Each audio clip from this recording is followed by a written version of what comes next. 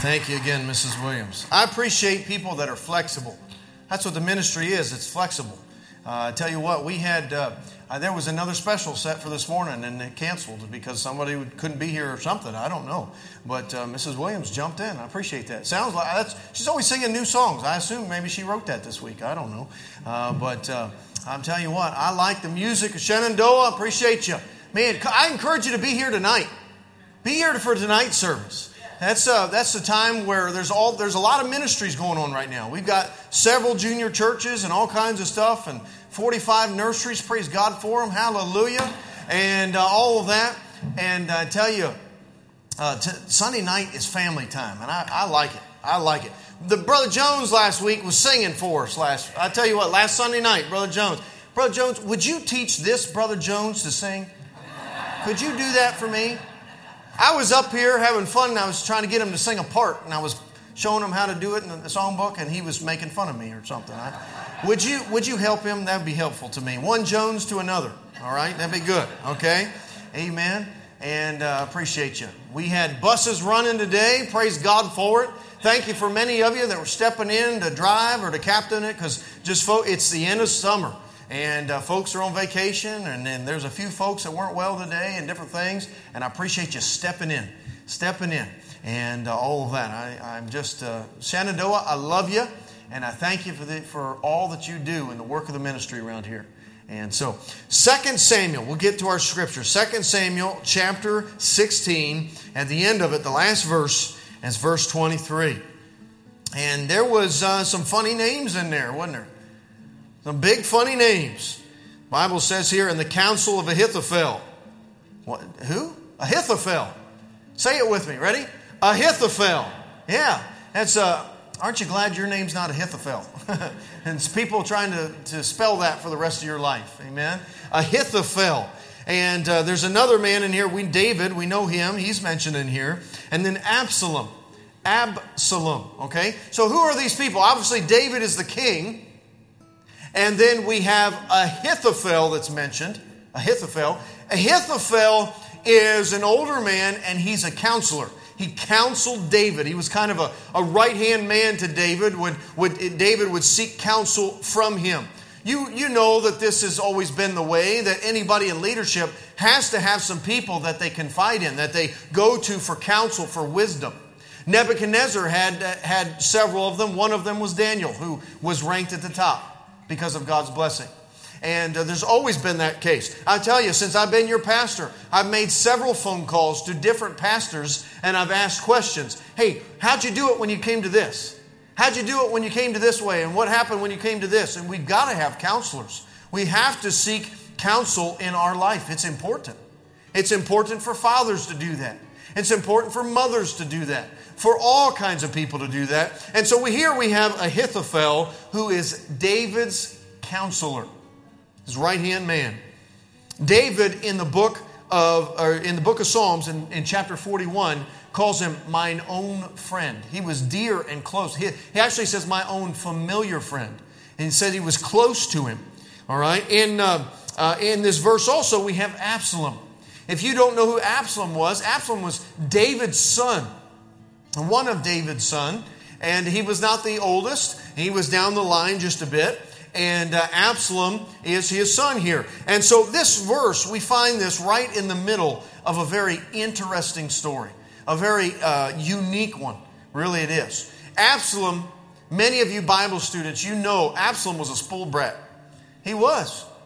If he didn't get his way, he figured out how to do it and whined about it or made something happen. One time he wanted some man to come talk to him. I think it was Joab. And he's trying to get Joab to come see him. And Joab wouldn't come. And so he burned his field down. That's called a spoiled brat right there. Cannot get in your way. Absalom had some issues. He was a rebel. And he defied David, of course, here. And so we know that Absalom ended up killing his brother, Amnon. And he ran off. Remember, he ran off to his granddaddy in another kingdom and hid there for several years. We know that if you've read this account in Scripture, and I would encourage you to do that, just to have memory of it, to be reminded of it. There's several chapters before this and several chapters after this to get the whole context here. But I'm going to give it to you briefly this morning. Absalom killed his brother. He runs off. David, in his mercy and just waiting to see what God will do there. David, of course, the sinner, he knew that men needed time to realize that they had sinned. And remember, David, just shortly before this, had sinned greatly. And Nathan went to him and reminded him of that, and he came back to the Lord. So Absalom he's away. And eventually he comes back home. And after some time, a couple of years, David and Absalom have they reconcile. Now, David is forgiving, Absalom seeking forgiveness. But when we see this story, we read through the scripture, we realize that it was really just a facade. It was just fake. Absalom didn't mean what he was saying when he came and got right with his daddy. And we see that he was truly a rebel, and it just keeps coming out in his life here. And so Absalom, he makes up with his daddy, or so he says, and he goes down to the gate of the city. And as men would come seeking judgment of the king. Now, if you have a dispute or an issue with someone else, you go to a judge. You go to a lot of time in this church. You come to a pastor. You come to a deacon, and you ask for help. Hey, would you intervene here? Would you help? Would you be a middleman? And let's work through this together. In Israel here, remember, plenty of them came to Moses, and so much so that Jethro had to tell Moses, "Hey, you need to delegate some of this." You need to have some captains of 50s, captains of 100s, and different people over these things, right? And so here, David, the king, and he's got people coming, asking to hear their cause. Well, what's Absalom doing? Absalom's down in the gate of the city, and as they come seeking for judgment, he says, "You know what? If I was your judge, you would get justice. If I was your judge, you'd get what you're looking for. If I was your judge, everything would work out and we would take care of this thing." And the Bible literally says he took their hand and kissed it. In other words, he was doing what he could do to win them over to himself. And the Bible then says after that he stole the hearts of the men of Israel away from David. That's that younger crowd. Remember, David's an older man at this point. He's been king for a little while. Absalom wasn't even born till David was king in Hebron. And so he's been king for a while. David's glory days are behind him when he was a man of war and leading the country to war, and the one who killed Goliath and all of that, where they used to sing his praises. You remember they used to sing? They say, "Saul hath slain his thousands, and David his tens of thousands." Well, those days have been gone for a while. He's now an older man, and he's letting other people fight his battles and such, and all of that. Absalom now starting to steal the hearts of the men of Israel, that younger crowd, some of the ones that didn't see David and the mighty man of war that he was, and all of that. And he's sneaky. He's a rebel. He's trying to stir up a coup, if you can say it that way. And he does. He does. Many of you, that Bible students, you read your Bible, you go through it, you understand where this is headed. He says, "Daddy, I've got a vow I need to pay to the Lord." He lies to his father. He says, "I got a vow I need to pay to God. So I'd like to go back from where I was born down in Hebron, and I want to pay that vow to God." And so David says, "Okay, go ahead." He goes down there and he sends word through all of Israel that when you hear the trumpet, you'll know that Absalom's in charge. Something along those lines there. And he goes down there, and all these people start to gather to him. And he comes back and starts marching on Jerusalem. Well, David hears word about this. David hears word. He says, "If I stay put, they're going to overrun me and they're going to kill me." He said, I better take the safe road. I better get out of here because we're not prepared for this. And I better get out of Jerusalem and go hide in the wilderness for a little while until I can get my thoughts figured out here, and I can get my people gathered, and we can make a plan about this thing. And so that's what he does. He takes off. He takes off. And Absalom comes right into Jerusalem, sits on David's throne, and starts acting just like the king. He just takes over. And the next thing he does is he calls for the man Ahithophel. He says, Ahithophel, he was Daddy's counselor. He's going to come be my counselor. I need some wisdom. Now I'm a king. I know a king ought to seek some wisdom. I'm going to call on Ahithophel. Now, let me remind you that Ahithophel, David called him mine own familiar friend. It means he was close. He was near to him. He counseled him. He gave him wisdom. He was a wise man. The scripture again says that Ahithophel here in verse 23, which he counseled in those days, was as if a man had inquired at the oracle of God. What that means there, that means the voice of God, the word of God. And we know they didn't have the entire Bible in these days. They had the books of the law and a little bit of history more than that. And so they would often seek a prophet or someone else who would give the word of God. And Ahithophel's counsel was similar to that. And so Ahithophel comes to counsel Absalom, David's son. Now look at the next chapter here and see what counsel he gives. Notice this. Look at verse 1 of chapter 17. We're in 2 Samuel chapter 17, verse 1.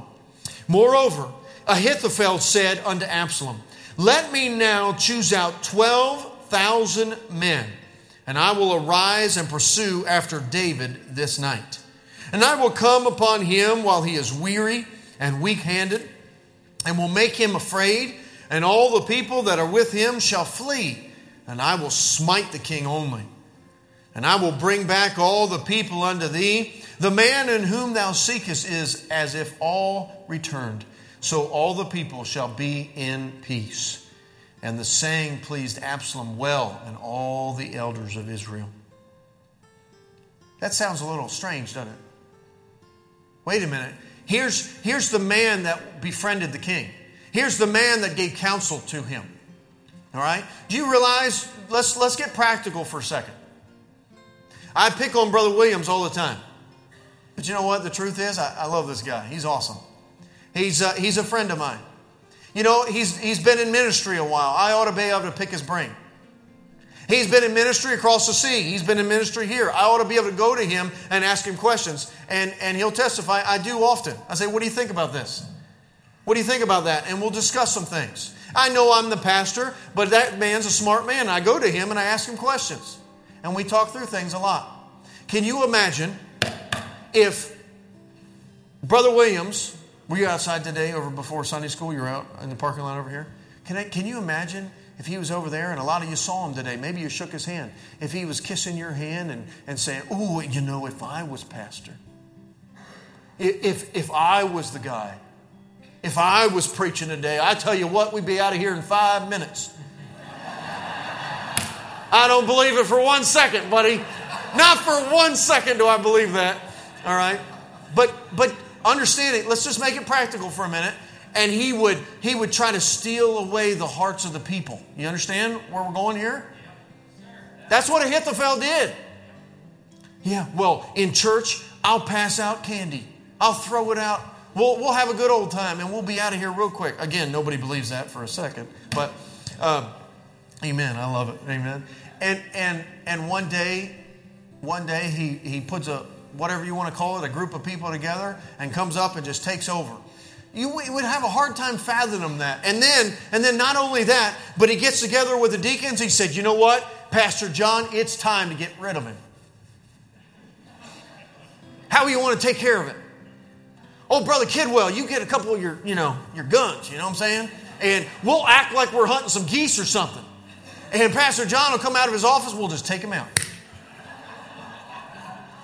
Do you hear? But did you see in the scripture, that's exactly what he's doing here. All right? So, Brother Williams, I pray that you're not doing that. And I want you to know, Brother Kidwell, just be prepared because I'm packing, buddy. Just watch out, okay? Okay? So, but listen here. That's what's going on in the scripture. His friend, his counselor says, "Yeah, Absalom, I'll help you. I can imagine that Absalom, being the spoiled brat and the boy that he was sneaky and all that. Ahithophel might have been whispering in his ear all along, if this is going on. How to work it out. How to do it just right. What to do to make this happen. And now we see Ahithophel wants to even kill his own friend. So he said it was his friend. How does a wise man go from being as an oracle of God, as the very word of God, to a man that wants to kill the king? Now notice it goes further than that. It goes further than that. Finally, it gets to a point where Absalom says, Ahithophel, I don't want to take your counsel. I don't like your counsel. It gets down to, I believe it's chapter 17, if I'm not mistaken. It goes down to verse number 14. It says, in Absalom, this is 2 Samuel 17:14.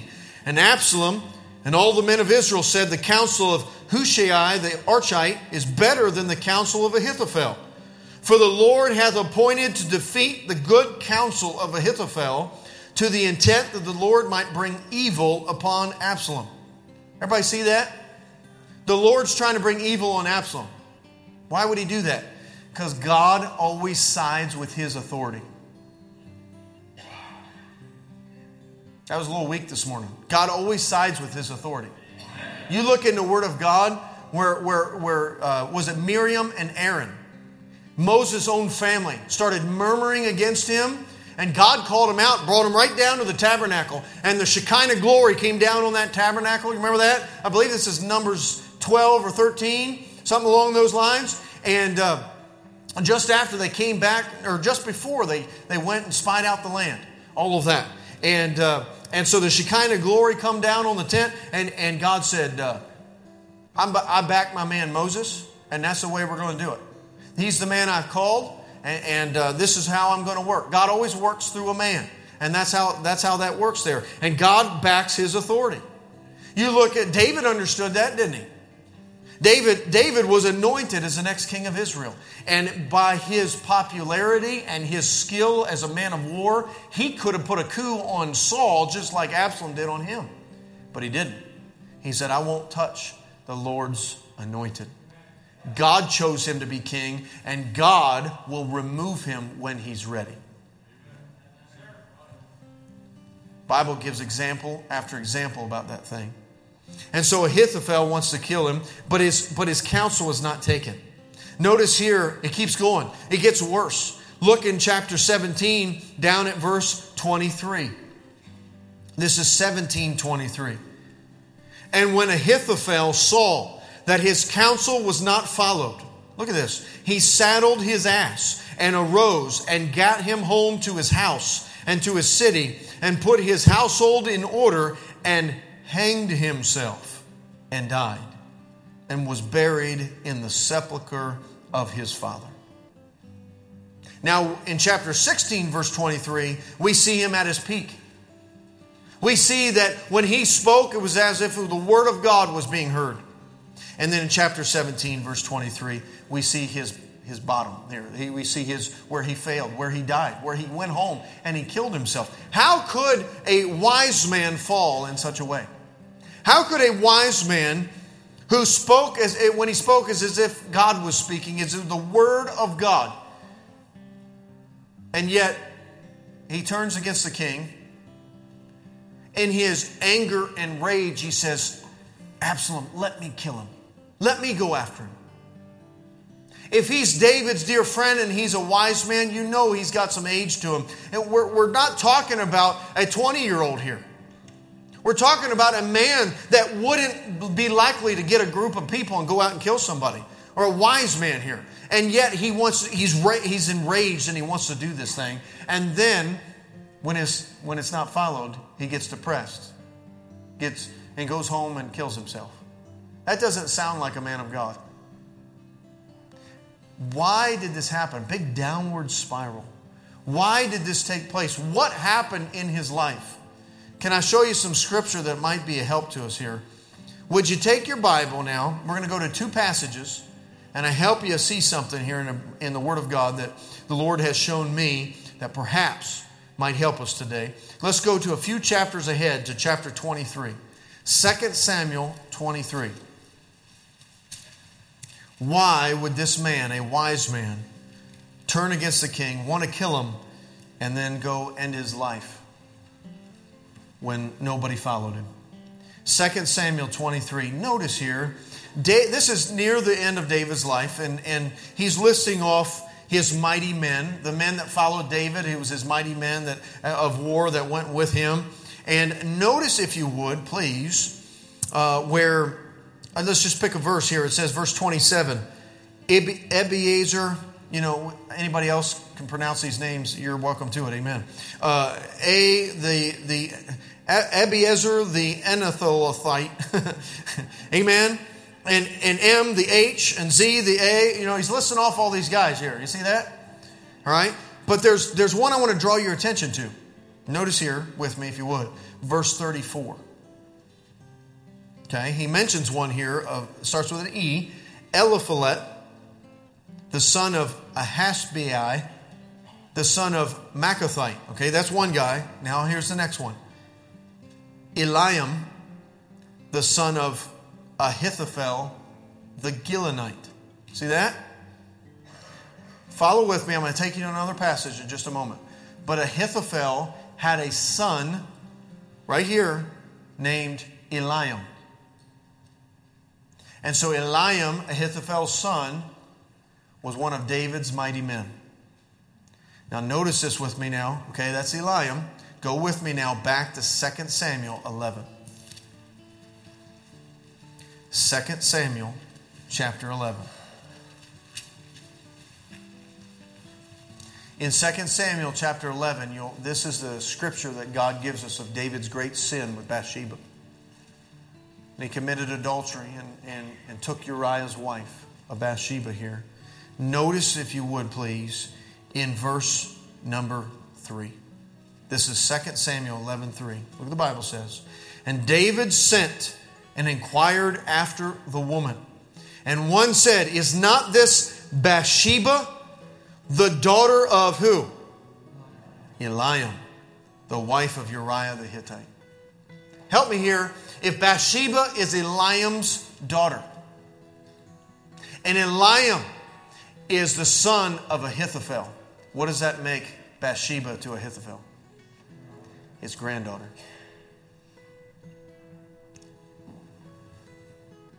Can you see Ahithophel watching the king? Have men in leadership ever failed? Oh, certainly they have. Can I tell you, as your pastor, I'm going to fail you. I pray that it's not in that way, but you understand I'm a sinner. Just like the rest, all of us, we're all sinners. And sometimes leadership fails. David failed in such a horrible way here and let down the people, and he was much shame was brought upon him and his family. We understand that. But can you see Ahithophel? He's watching the king. He can't really do anything about it. That's the king. What the king wants, the king gets. Even if he is his friend, the king's going to get what he wants. And the king's being lazy, and he doesn't go off to war one time. The Bible says when the kings went off to war, David was at home, staying back. That was unusual. And he sees a woman that he wants, and he goes after her. And Ahithophel's back here just hearing of the news that the king has taken his granddaughter. What happens? She becomes with child, right? Yeah. And then David, trying to cover it up, doesn't work. He tries to bring Uriah, her husband, home and cover it all up, and it doesn't work. And so what happened? He sent him back to war and told the captain of the Joab, he says, make sure that you put him in the front lines and back off and let him die. David had Uriah, Bathsheba's husband, killed trying to cover it all up so he could just take her right away and see if this sin wouldn't come out. Can you imagine Ahithophel? He's watching this. You can see him stewing a little bit, just getting burned up. That's my family you just messed with. That's my grandbaby right there. And you just brought her into your house, whether she was saying yes or not. The king got what he wanted. You brought her into my house, and now look what you've done. You committed great sin against God, and look what you've done. And then you went and you killed her husband. You have destroyed my family. Can you see the anger and the rage that is possible in man that can build there? Here's the thing. David got right. Didn't he? The next chapter, the Bible says the prophet Nathan went to him, put his finger in his face, said, "Thou art the man. You've sinned." And David said, "You're right." And he got on his face before God and he started confessing his sin. He says, "Lord, I've sinned. I know I have. I've done it against you and you only, Lord. I've done this sin, this great sin." We have Psalm 51 where David confesses his sin. And we have that record of that and that whole psalm where he's trying to confess his sin and get right with God. All right, you ever been there and you confess some sin, get right with God, amen? Praise the Lord that He is forgiving and merciful. Many of us have done some things that we would be ashamed if people found out about, but God's forgiven us of those things. Hallelujah. Praise God, it's under the blood. And David confessed his sin, got right, and moved on from that, and God gave him that forgiveness. But here's a grandfather in the back here, in the shadows, that's still having a hard time with it. See what's going on? Oh yeah.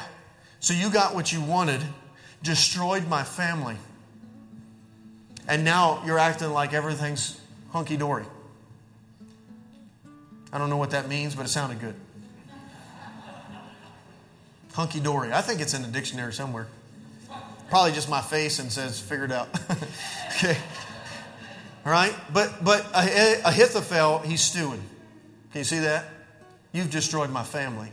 And now you're acting like everything's just fine. And now Bathsheba's your wife. And oh, by the way, that baby died.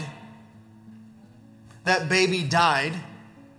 And now, so you've gotten right. And now there's a baby that's died because of this. And now we can just go on with life. And though my family's paying the cost. You can see some bitterness setting in, can't you? Yeah, that's what happens. When people do us wrong, that's going to happen. God said when people offend you, you need to forgive them. And you need to let that thing go. But what happens, we hold on to it. We hold on to that and we get a grudge. And that bitterness starts growing in our heart. And it starts eating us up. Just starts eating us up. It doesn't matter if it's your pastor that offends you. It doesn't matter if it was your parent. It doesn't matter if it was another family member or a sibling or even a child or someone else. We can grow so bitter over things that because we cannot forgive. Say, well, if you only knew what they did. Can you imagine Ahithophel looking at David? Do you know what he did to my family? It's easy to see that bitterness and easy to understand that now it enrages him because he's held on to it for several years. And now he wants to kill David as soon as he can, any chance, and he's got an opportunity. But now, when his bitterness and his rage he thinks is going to come to that climax and take care of the situation, now I can't even do it. And he gets all stirred up in his anger, gets depressed even because he can't do it. He can't do anything about it, goes home and kills himself. It destroyed his life. It destroyed his life. I want you to turn in your Bibles with me, please, to the New Testament. I want you to go to Hebrews chapter 12, please. Hebrews chapter 12.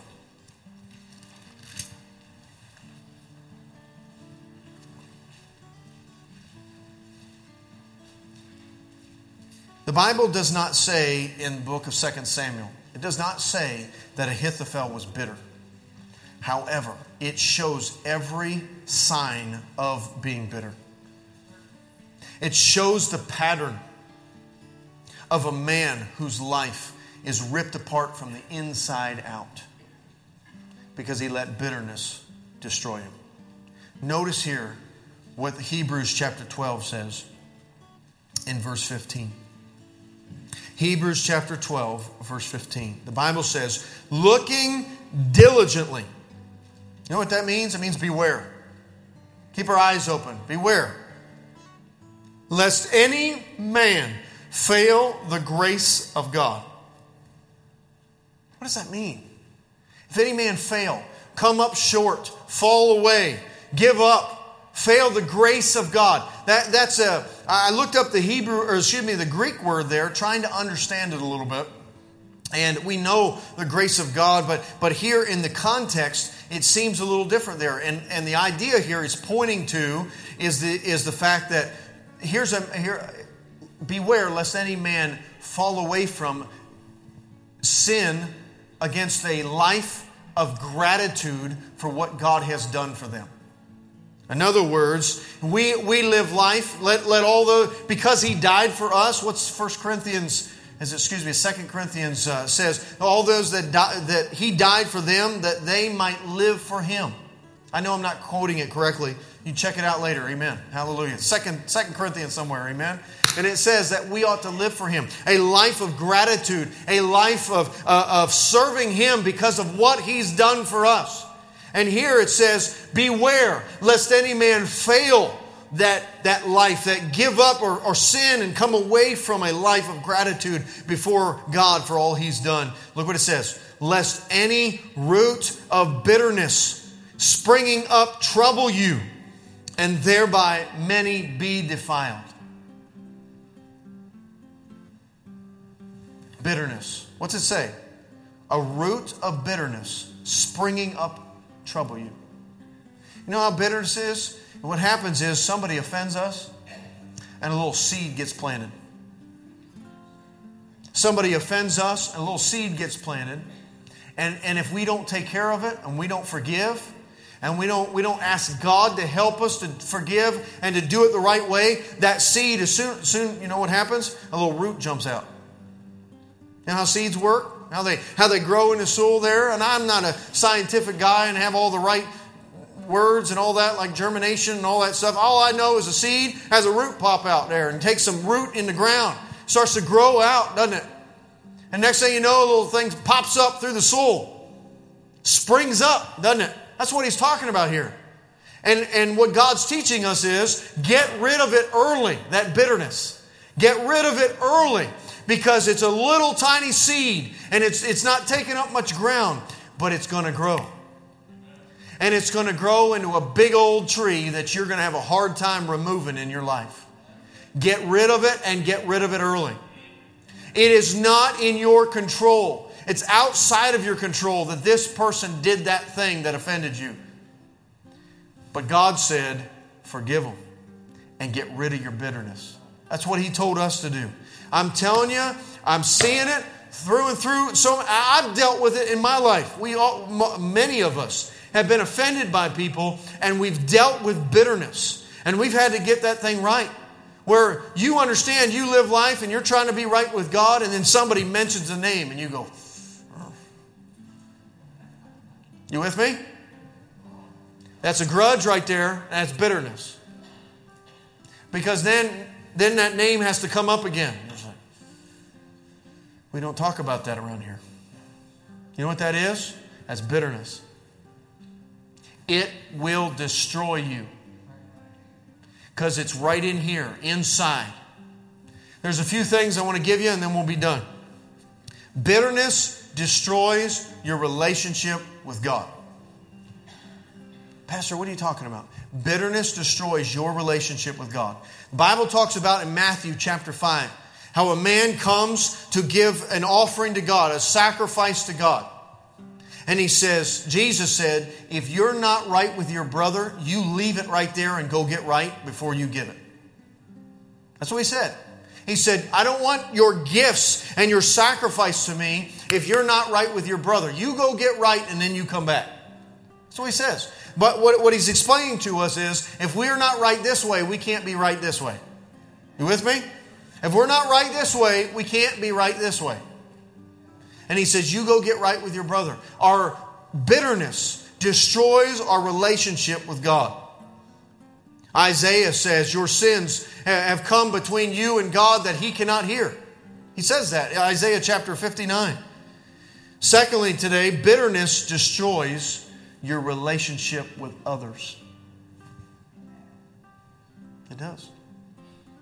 You know bitter people, and you don't want nothing to do with them. You don't want to be around them. Because bitterness doesn't just affect that person you're bitter against. It affects all these other people that are around you. And it's a cancer. It's a disease that destroys you from the inside, and then it starts poking its head out on the outside, and people start hearing it and seeing it, and it destroys your relationship with other people. I've been that one that's in the rock and the hard place where this person's bitter against that person. And they're like, well, go tell that person that this is what they need to do. No, you go tell them. Don't put me in that spot. You go get right with them and you figure that thing out. And before long, you don't want to have anything to do with either one of them because they're both bitter. It destroys your relationships. Dads, if you fester on this thing of bitterness, your family will be destroyed. Your wife, your marriage, your kids, all of that. They won't not want nothing to do with you, and they'll see it, and you will, I'm telling you, it'll destroy your life. I've seen it. Ma'am, same thing. Sometimes we as adults, we hold on to bitterness from years and years and years ago of our parents. And it eats us up. And it affects everything we do. Because it's rooted in the inside. Can I tell you what? Bitterness destroys you. That's the third thing. Bitterness destroys you. It takes your joy away. It keeps you from being right with God. And it will destroy you. Let's finish up. Christ said, I want you to be different from that. The Bible says in Ephesians chapter 4, and be ye kind one to another, tenderhearted, forgiving one another, even as God, for Christ's sake, hath forgiven you. You know what we need to do? We need to come to these old-fashioned altar right here, these steps right here.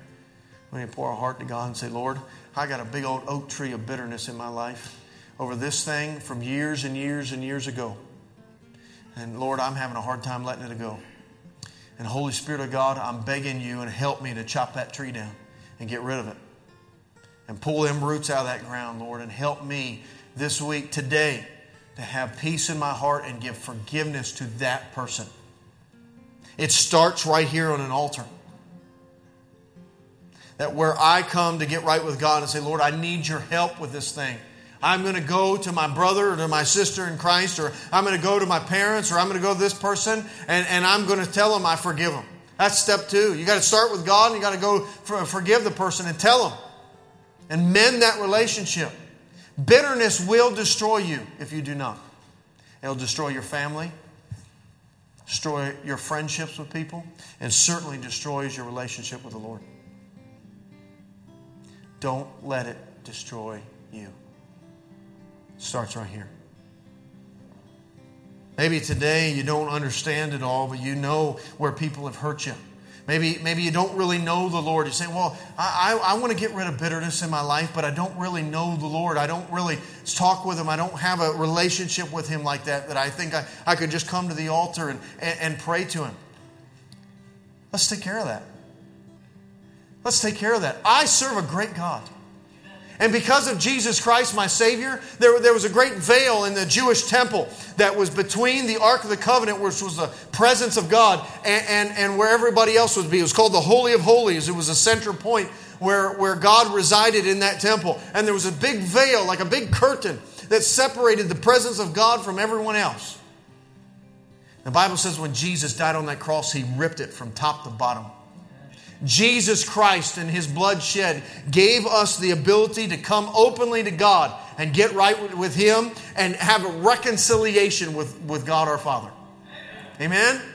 And so if you don't know the Lord today, I encourage you to come. I encourage you to come. The Bible says today is the day of salvation. And you can come today and receive salvation from your sins and get to become a child of God. to have a relationship with the Lord Jesus Christ. And that's the beginning. Then you can say, Lord, help me to get rid of this bitterness. Help me to get rid of this bitterness in my life that is eating me up and destroying my family. Destroying my family. Let's pray together. Lord, thank you for this thought, this warning today, Lord, you've given us. Lord, bitterness is such an ugly thing. We have a hard time forgiving people, and we hold on to things, and we may have grudges, and we just don't let them go. Lord, and all that really is our pride. We understand that. But God, that thing festers for a long, long time, and it destroys so much. Look at Ahithophel, Lord. Here he speaks as if the word of God was being spoken. And the bitterness of watching his family destroyed, and he wouldn't forgive David. It ruined his life. Lord, I think about all the people in his family that was affected because he took his own life. All those people that had to pick up the pieces afterwards. Lord, I help us, Lord, to understand this today. Lord, there's families in here and there's people in here that are hurting and they need you. And I pray that they would come, Lord, to the one who can forgive. And that's you, Lord Jesus. Thank you for forgiving me of my sin. Thank you for, Lord, offering yourself upon the cross years ago and having that sin debt, that weight upon you, Lord, of my sin, and paying the price for that, Lord. The wages of sin is death. I understand that. And you took that on yourself. Thank you for that. Lord, I pray if one's here today who doesn't know you, who is not a child of God, Lord, that they would come and they would get saved this morning. Lord, I pray that though I was preaching on bitterness, maybe they're not bitter, but they just need to get saved. They just need to come meet the one who created them, who died for them, who's their Savior. And Lord, I pray that one would come today to get saved if there's any in here that are not. And Lord, others of us that we would come and deal with bitterness in our lives. Lord, on an old-fashioned altar. Heads are bowed, eyes are closed this morning.